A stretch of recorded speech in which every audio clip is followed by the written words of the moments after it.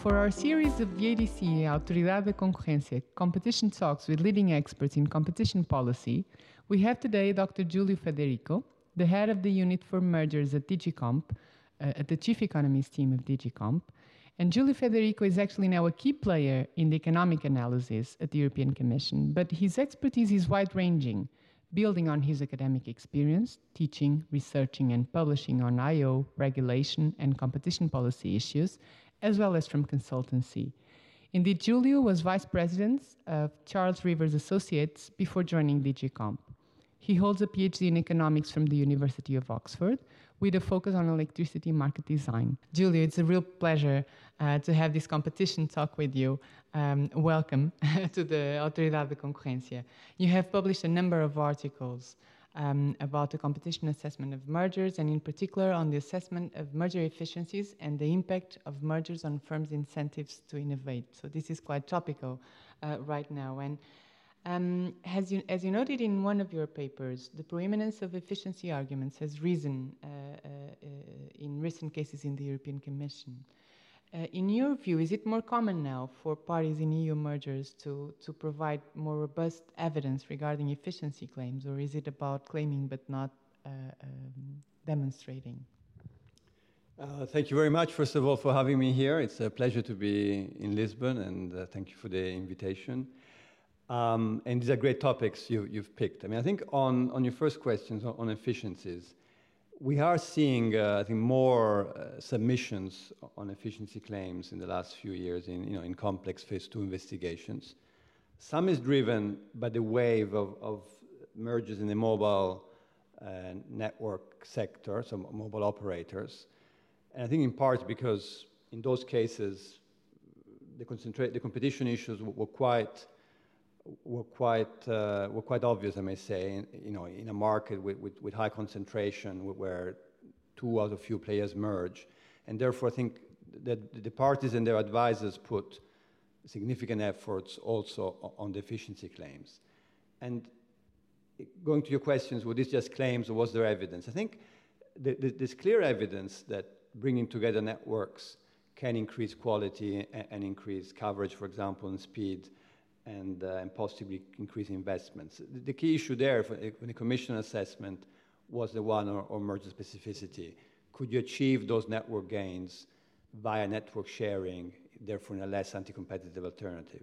So I think that the claim in terms of, from a business perspective, quality would increase after a merger was, in many cases, was credible. Just the causal link, was the merger necessary to achieve it, was what led the Commission ultimately not to accept a claim under the legal framework of our guidelines. Indeed, those experiences are very helpful for future cases, and the merger specificity argument is particularly key. Over the years, there has been an argument that competition authorities focus on short-term effects, and in particular on prices, while paying less attention on some dynamic efficiencies. Do you think we should be more lenient towards dynamic efficiencies assessment in merger control? And how do we answer claims that we are accounting for the little but failing to account for the bulk? This is dynamic efficiencies. Well, that's a great question. I think the whole debate we're having on innovation in the last few months, and I think we'll come to it, is linked to this.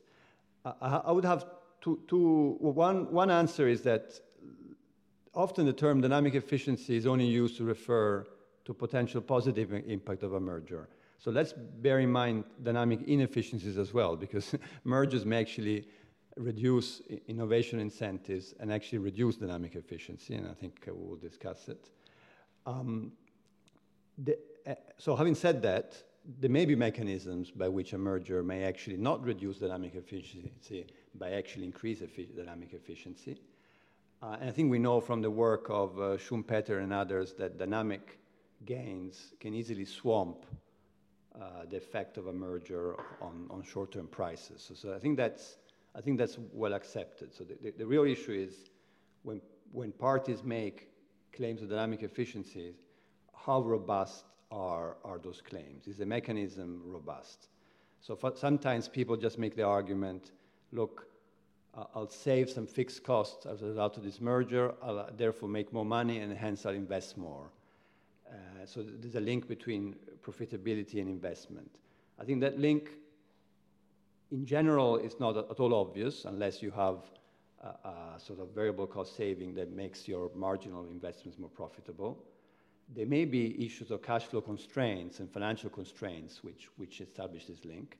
The Commission has looked at this kind of arguments in a number of cases, including the Hutchinson O2 Ireland merger and the Hutchinson Wind merger. For factual reasons, this wasn't accepted. So I think the issue there was more, is the claim robust given the factual evidence as opposed to emphasizing too much static effects over dynamic effects. When it comes to innovation, again, I think we know from the economics literature, if there are knowledge spillovers, the merger will internalize, maybe innovation can go up because of a merger. So again, it's an issue of not neglecting these effects, but checking whether spillovers are a feature of a market or not. So I think this debate is much more about, is the mechanism for dynamic gains from the merger robust and factually grounded, and less so about the Commission or the authorities are too focused on static effects they can measure and they ignore the issues they cannot measure. I think we've learned on this topic in the last few years. I think if you see those decisions with efficiency claims being assessed, there's a lot of work in assessing whether the dynamic claim is valid or not. Indeed, and all the work that you've done recently makes a very interesting and clear link in between product market competition and competition for innovation, and how we can bring what we have learned in terms of incentives for competition in product market to innovation. And that brings me to the next question, going into the issue of innovation and assessing innovation, the impact of a merger on innovation. I cite your paper that you have recently published in the Economic Letters in July 2017, in which you say innovation is a critical determinant of long-run growth and welfare. Competition policy should therefore seek to prevent mergers that reduce innovation, while allowing those with a positive impact on innovation through the appropriate use of merger control. It's quite a challenge. Nonetheless, assessing the impact of mergers on innovation is not an easy task. Julia, could you please share with us your thoughts on the key issues and the challenges of assessing a merger's impact on innovation and building on your recent work? Yes, I think there's two levels at which one can respond to this question. Is one, what is the right economic framework to assess the impact of horizontal mergers, so mergers between innovators and their innovation efforts. And some of the work that's been going on in Dow DuPont in the last few months, and some of the ongoing academic research as well that I've carried out with my colleagues Gregor Langus and Tommaso Valletti, has tried to really try to understand what's the right economic framework to understand these effects. Because some people have been saying often in the literature, look, it's inevitably ambiguous, the impact of competition on innovation or product market competition on innovation. Hence, merger control should be very cautious in looking at these effects. Now, if you look at the literature where those claims come from, they often don't look at the horizontal mergers. They don't look at changes in innovation competition. So I think they often look at product market competition, which is only one aspect of the impact of a merger on competition. So one has to be very careful in drawing those conclusions. In our own work and some of the review of the literature, I think our conclusion is that there is a broad set of circumstances that make you more concerned about a merger impact on innovation, and some that will make you less concerned. So there is guidance from economics on when it's more likely that a merger will negatively impact innovation. And I think the guidance is that if the merger brings together close innovation competitors in a given trajectory, it's more likely the innovation efforts of the emerging parties will go down. If barriers to entry in R&D are very high, that's a more likely effect. If efficiencies in the form of spillovers, I mentioned earlier, knowledge spillovers are not prevalent, then again, it's more likely that you have concerns on innovation. So the broad framework of unilateral effects that we apply to price can be transposed to innovation to a large extent. There are innovation-related efficiencies that you have to take into account, which are maybe more specific to innovation than other efficiency channels. for example, the issue of knowledge spillovers and the strength of intellectual protection, intellectual property rights.